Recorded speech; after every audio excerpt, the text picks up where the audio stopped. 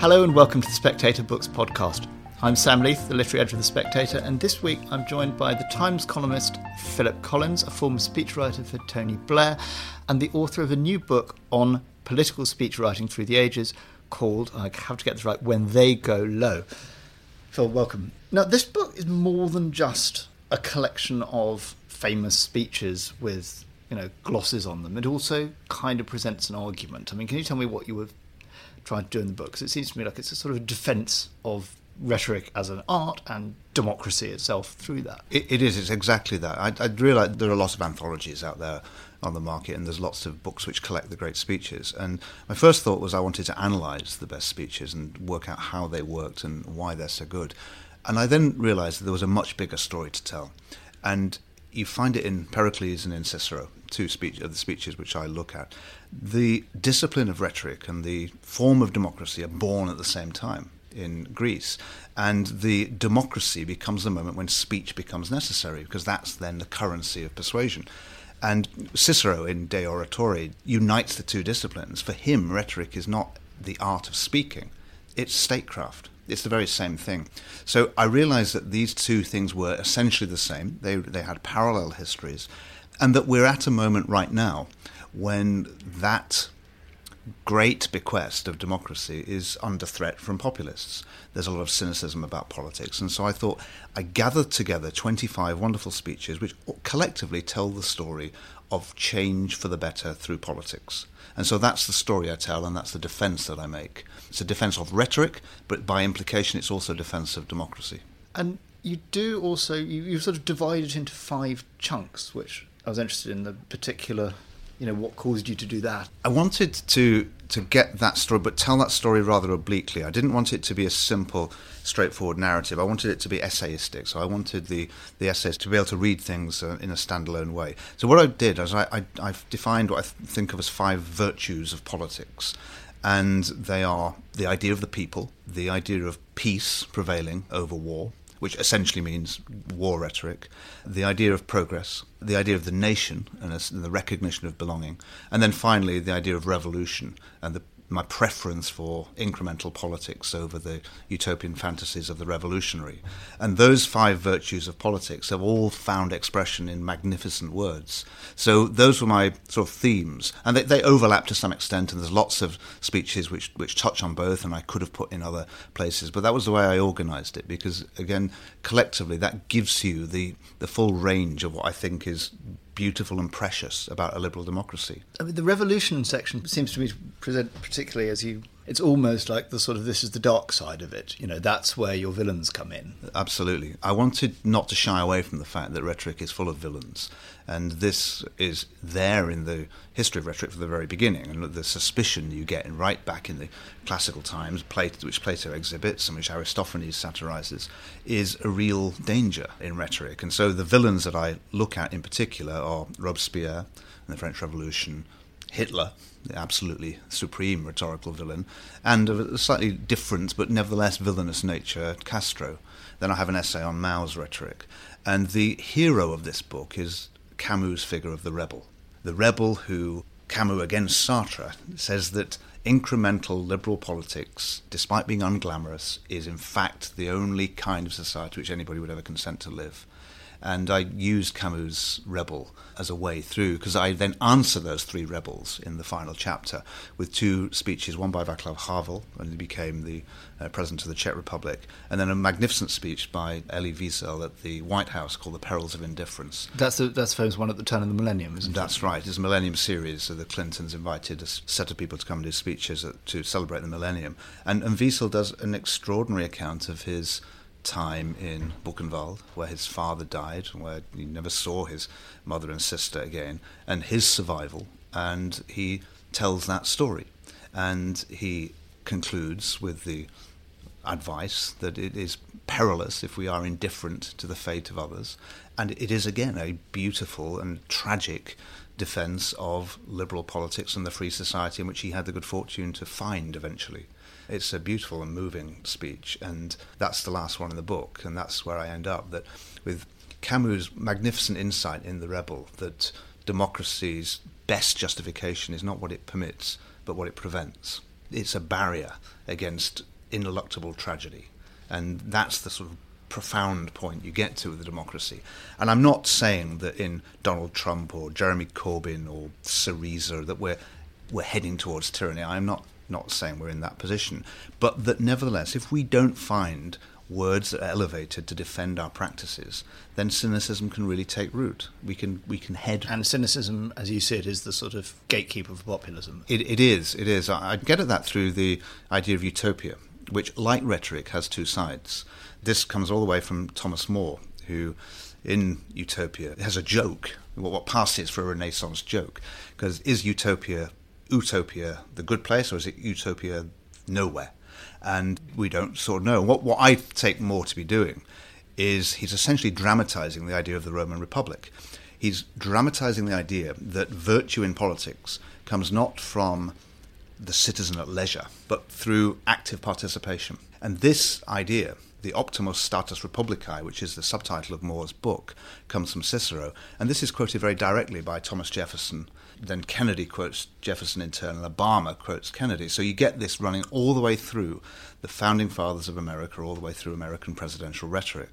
So this idea of the active participation, ask not what your country can do for you, it comes all the way from Cicero through Thomas More. It's recovered in the Renaissance into the foundation of the American Republic.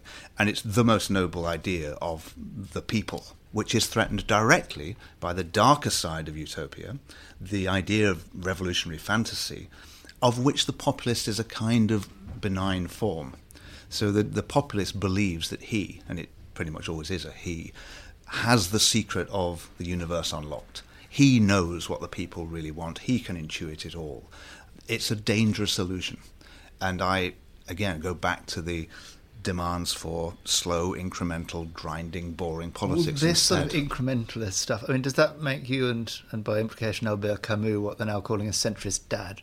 Oh, without question. I certainly hope so. I like both of those terms. I think so. I mean, I think Camus has rather more claim to glory than I've got, because Camus was writing at a time when the National Socialism and Communism were fresh in the memory. In fact, they were still there. And Camus' dispute with Sartre is a brilliant story and metaphor for this whole thing, because Sartre is one of the other villains in the book. His politics were infantile and always prey to the easy solution, which is populists always are. So if I can be bracketed alongside Camus as a centrist dad, I will be delighted. I mean, the book, as you say, it's not very direct in its nowness. I mean, it's clearly written at a time when you think that there's this loss of faith in rhetoric and loss of faith in democracy. But, you know, there's not too many direct jabs at old Trump or at Corbyn, or though implicit, particularly in the defence of Tony Blair, is a modern political project. Did you make a conscious decision to keep that sort of stuff down in the mix to prevent the book dating? Yes, I did. I wanted it to be bigger than that. I wanted it to be to have some relevance to today, but not be confined by Trump. I didn't want Trump to loom too large in it, because I didn't want to give him too much weight in the history of rhetoric. It's a bigger story I was trying to tell, of which the current manifestations are one part. The one chapter in which Trump features quite heavily is the first chapter, because in the essay, at the end of the 5 speeches on the idea of the people, I look at all the speeches that have been done at Gettysburg.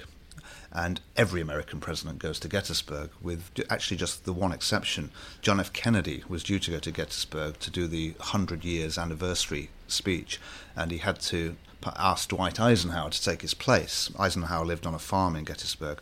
Kennedy, unfortunately, had to go down to Dallas, from where he never returned, and Eisenhower did that speech instead.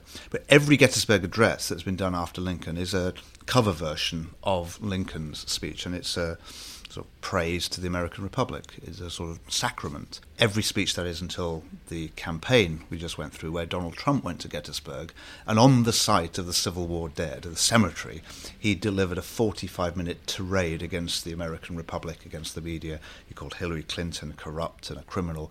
And it was a really egregious speech. It was terrible to do anywhere, but to go there and do it was horrible. And that's as much of a strike I have against Trump. But generally, I didn't want it to be too contemporary. I didn't want it to be journalism. I write every week about what's going on in politics, but I wanted this to be bigger than that and to try and slot the recent events into a larger frame. And I tried to do that with Tony Blair too, where some of those speeches I was involved in. I have not included a Tony Blair speech in the 25 best speeches ever written, I should add. Although I do have a long analysis of the Chicago speech on the intervention to war, which I didn't write, but I think that's a very notable speech. Yeah, you were good in talking about the speeches your best speeches that never got delivered, and I think your favourite is David Miliband's victory speech. I have in my drawer at home the victory speech that David Miliband would have delivered had he beaten his brother Ed in 2010, which would have changed everything, I think. We may well not have left the European Union if that speech had been delivered. David Miliband might have become Prime Minister, who knows where we'd be. That's the best one I've ever wrote that never got delivered. Will you publish it for the historical record? Bits of it have featured. I mean, maybe I should. I mean, it feels like a period piece already, I have to say, because it's all about the Labour Party conceding some responsibility for economic decline. And in a way, it's a good example of how speeches date quite rapidly. Most political speeches have got a very short sell-by date, and that one has too, really. It was designed for a particular political moment. Not many things survive, and that one won't. But it would have changed politics had it been delivered, and it's a shame it wasn't. If only could have passed it on to Ed.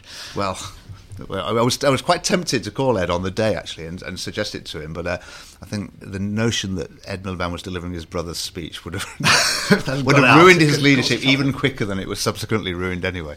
Now, how did you get started writing for Blair, which is where you sort of come in and you're like a stand-by for the book? Well, it was a mixture of accident and design, really. I had always written. I'd had a very peculiar career. I'd done all sorts of things. The only constant was I'd always liked writing. I'd written a couple of novels, I'd written a play, but I'd also worked for a Member of Parliament, Frank Field, my very first job. And so I knew all the people who then, in 1997 onwards, had become special advisors and junior ministers in the Blair government. So when Blair needed a speechwriter, I was sort of the person who was there, who had both some sort of political sensibility and also could essentially write. Most people in politics can't write because they are too convinced that they are correct. And they, therefore, are too ready to mouth and repeat the cliches of politics. Whereas if you have any interest in and respect for language at all, your alarm bells run when somebody says hard-working families. You just think, I can't. I apologise for even saying it. It's so awful. And so I had that detachment from what they called the project, and I never would, that meant I could be a critic, which is the first step to being the writer. So they approached me to work for him, and I insisted that I be the speechwriter. They wanted me to do something broader than that, and I absolutely insisted that I wanted the very specific task of being the speechwriter. And it was David Miliband's advice, actually, that I took, which is very good advice, because in Downing Street it's a slightly swirling place where it's difficult to define responsibilities. And if you've got a very precise job, particularly one that nobody else wants, the speechwriter, it means that there's a certain section of the world which is yours and yours alone. And that gets you into the meetings. And the currency in Downing Street is, are you in the meetings with the Prime Minister? And as the writer, you're there because you need to listen to how he's talking, what he's thinking, what he's saying. And it was the perfect job for me, and I loved every minute of it. What was he like to write for? I mean, did you try and capture his voice? Did he rewrite heavily? He was very good to write for, in the sense that he was very personable and it was always enjoyable. It was fun. We did try to change his voice, actually, because the early Blair, you'll remember, was without verbs, very short sentences, very clipped. It was never beautiful, but it had certainly become mocked, and it served its purpose. So when I joined him, was that his voice or that was his voice? Yeah, that was how he wrote. He wrote in very short sentences. His ability, which made him very good to write for, was the capacity to see the point. Go back to Cicero, the topic, or the seat of the argument, Aristotle calls it. What Blair was fabulous at, and perhaps it's a lawyer's skill, was he could see in a large, dense set of material the thing that counted. And he'd point to it, and he'd want more on that. And that was a great discipline, because I thought I was quite good at that, and I got a lot better from his critiques. So to that extent, he was excellent to write for, because he didn't want peripheral arguments. He didn't want what he called purple prose. He wanted it to be plain and quite unadorned. And he would rewrite a bit, but not very much, as long as you kept it quite sharp. He didn't like long sentences. He didn't speak in long sentences. So although they might be perfectly euphonious and good for somebody else, he liked it to be really quite clipped. I tried many times to drop in literary references. I used to try and sneak in Larkin lines. Talent torn off unused, I got in once. I think it's the only instance of a little bit of Larkin in a Blair speech. But I tried, but he always spotted it and pulled it out. I know Peggy Noonan, Reagan's speechwriter, writes in her memoir, What I Saw in the Revolution, how the frustration of being, at least in the White House, you'd be the person, the speechwriter, be writing literary stuff, and it always went through 11 or 12 iterations of kind of policy people, and the State Department one look at it and all this, and she was doing what the others called the woo-woo, the policy people called, and she'd always say, at the famous speech given in China that was on I think it was on the Yangtze, wasn't it, that it was a river, and she used the metaphor of river, and the policy people came back and said, no, this is too much like historical determinism, and it's an endorsement of communism. Does your literary stuff, apart from Tony taking out the Tony Blair references, get messed with? Are you always fighting against policy people when it comes to doing the literary turns? You are always fighting with them, yeah. I blame Richard Nixon. Nixon was the man who set up the Writing and Research Department in the White House, and that took the writer from being central to the policy formation and the whole process into the separate and lesser discipline of being a wordsmith, an industrial term. And at that point, you're just prettifying the decisions that are made somewhere else. And it always worked best when the writer, was at the centre of the process, because then you could build in the metaphors all the way through. But you're always fighting that because it's a prosaic business. Politics is quite prosaic, it is quite boring, and in government it becomes quite technocratic. So the problem you've always got is you're trying to describe welfare benefit tapers and housing benefit reform in terms which are in some sense poetic, and you can tell from the way your laughter that they're not intrinsically the stuff of poetry. So it's always difficult, and you've got to beware that you're not absurd. It's very easy to write things which are ludicrous quite quickly. I mean, Gordon Brown was very good at writing ludicrously elevated pomposity, which you had to stop and say, no, it's just comical. But it's always a problem trying to find appropriate pitch which does elevate it and does make it rhetorical and consciously a little more poetic without disrespecting the material, which is in its intrinsically rather prosaic. I was going to say, parenthetically, occasionally the speechwriter pushes back at the policy direction. Am I right in remembering you telling a story that you kind of bounced Gordon Brown into announcing several more foundation schools by simply... It's exactly right. The bully pulpit of a prime minister is really quite powerful. And if you say things, they don't instantly become true, but the whole system responds to them. So it was a conference speech in the latter days of Blair, and we were trying, rather forlornly as it turned out, to bind Gordon Brown into some of the policy direction that the Blair government was taking. And one ruse we hit upon was, let's just announce a new target for the number of city academies. There were, at the time, about 70 or something, I think, and we had a target for 200. And we're pretty sure that Brown would slow down the progress. So we thought, let's just announce a vast number, so then everybody will speed up and he won't be able to stop it. So we simply said, we were all set to say 300, and then I think on the day of the actual speech we said, let's make it 400. I mean, it could have been 1,000, it could have been anything, but yeah, we did bounce it through, and it caused quite a sensation, because everybody out there in the field, all the people who work in that world, that's the big moment for them.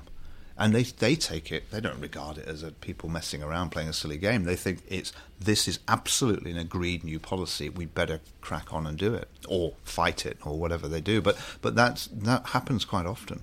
Speeches, which is one of the points I make in the book, that speeches are still, and the only thing that survives from classical politics is the speech, they are still the main mechanism by which people communicate what they think. They're also the main way, we found, of how you work out what you think.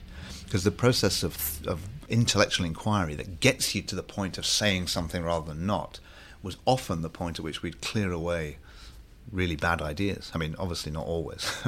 Plenty survive into the speeches, I'm aware, but you should have seen some of the ones we discarded. Maybe one day we will. Now, why is it, do you think, given that all politicians now have speechwriters, that we're still seeing hard-working families, strong and stable, that there's so much dead prose in speeches. If we all know that it doesn't work, if everybody winces, if everybody turns off, and if there are people at the centre of things who ought to know that this doesn't work, why are we still seeing so much of that? Partly people make too many speeches. So if you go back to Gladstone and Disraeli, they spoke infrequently and they would research it deeply and they would think hard about what they were saying. There's too many ministers now making too many speeches. So it's Thursday, it must be the housing conference, I better read out the prepared remarks. But it's also politics and the choreography of modern politics, and too much attention is paid. So if a minister makes a remark which is ever so slightly different from a previous minister's remark 4 weeks ago on a similar topic, there's a big controversy about it. So the incentive to be dull is very high. And most ministers don't require any incentive to be dull, they just manage it naturally. But the incentive to be boring is very, very high, and they take it. They should just speak less often. There's no need for most of these speeches. They're essentially press releases stretched out. But that's why they do it. There's also an insensitivity to cliché. A lot of people in politics just become inured to it. They wear this language like a suit of armour.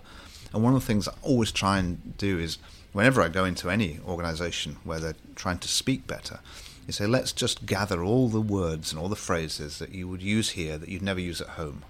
Let's write them down and let's throw them away and never use them again. And let's use a different language which is known as English. And the translation of political language into English, it begins to sound like Orwell here, is the task of the writer. And you're not always successful, and you see many... I think often another problem in Britain, at least, is that the speechwriter isn't senior enough. This is certainly true in corporate life, and it's true a lot in politics too, that the writer is, as we were saying before, of the Americans, has become a subordinate figure. They are there to simply put into words the things which have been delivered to them. And they don't have the seniority to kick back and say, no, we can't use these terms because they're metaphors which are long since dead. And it is a serious problem. It's very, very boring these days. Now, we're having this conversation on the day of Tory conference and Theresa May's speech, which I gather has just been violently interrupted. Looking at the current crop of party leaders, I'm wondering if you can kind of briefly give me a sense of how you assess their strengths and weaknesses and how you'd improve them. Well, Theresa May has just, as we were preparing, done a speech which she could hardly get through because she had a terrible coughing fit, which is almost bound to become a metaphor one way or the other. Either it'll be her determination to get on through, or it'll be the fact that she's literally got nothing to say. I mean, you can write it all now. Theresa May is not a great speaker, but she is capable of very good speeches. And the best example of this is when she was Home Secretary. She did a speech to the Police Federation in which she was incredibly strong in telling them that if they didn't reform, she would force it upon them. And it was incredibly tough. And that was booed at that speech? She was booed at and heckled, and she went right through it. She walked right through it, and she gained a lot of respect. And that was a personality for her as a speaker, because she lacks personality otherwise. As a speaker, I mean, you need a character up there on the stage, and it's not obvious what her character is. But on that occasion, it was incredibly resolute and tough, and I'd be inclined to go for that. With her, I'd go for tough messages, hard questions. I'd pose everything as though it's very difficult, which it is at the moment, the European Union, housing market. I'd pose all the tough questions in as tough a way as possible, in a way that then by posing those questions in that way, you are implicitly saying, and I am the person who can answer them. I'm not frightened of these tough questions. And that gives you a sort of steely determination. It's a bit Elizabeth I at Tilbury. Do you think she could reinvent herself as Elizabeth I at Tilbury, having been tough and then been frit in a very visible way? I think it's very difficult. I think she might not be able to, but I can't see that she's got any other option. What else can she do? Either walk away or not. Jeremy Corbyn is a different thing altogether. I mean, Corbyn has entered this position, which is remarkable, really, which Blair had for a while and Obama had for a while, which is you can briefly say anything and all critical facility is just abandoned, and it doesn't matter. People are not really listening to your content. They're just accepting what you're saying. They're going with it. At least within the hall. Within the hall, yes. Within his supporters, I mean. And within the wider Labour Party, there's a sense that he is just tapping into a truth. And for a while, the contradictions in what you say are pointed out by people, but no one believes them.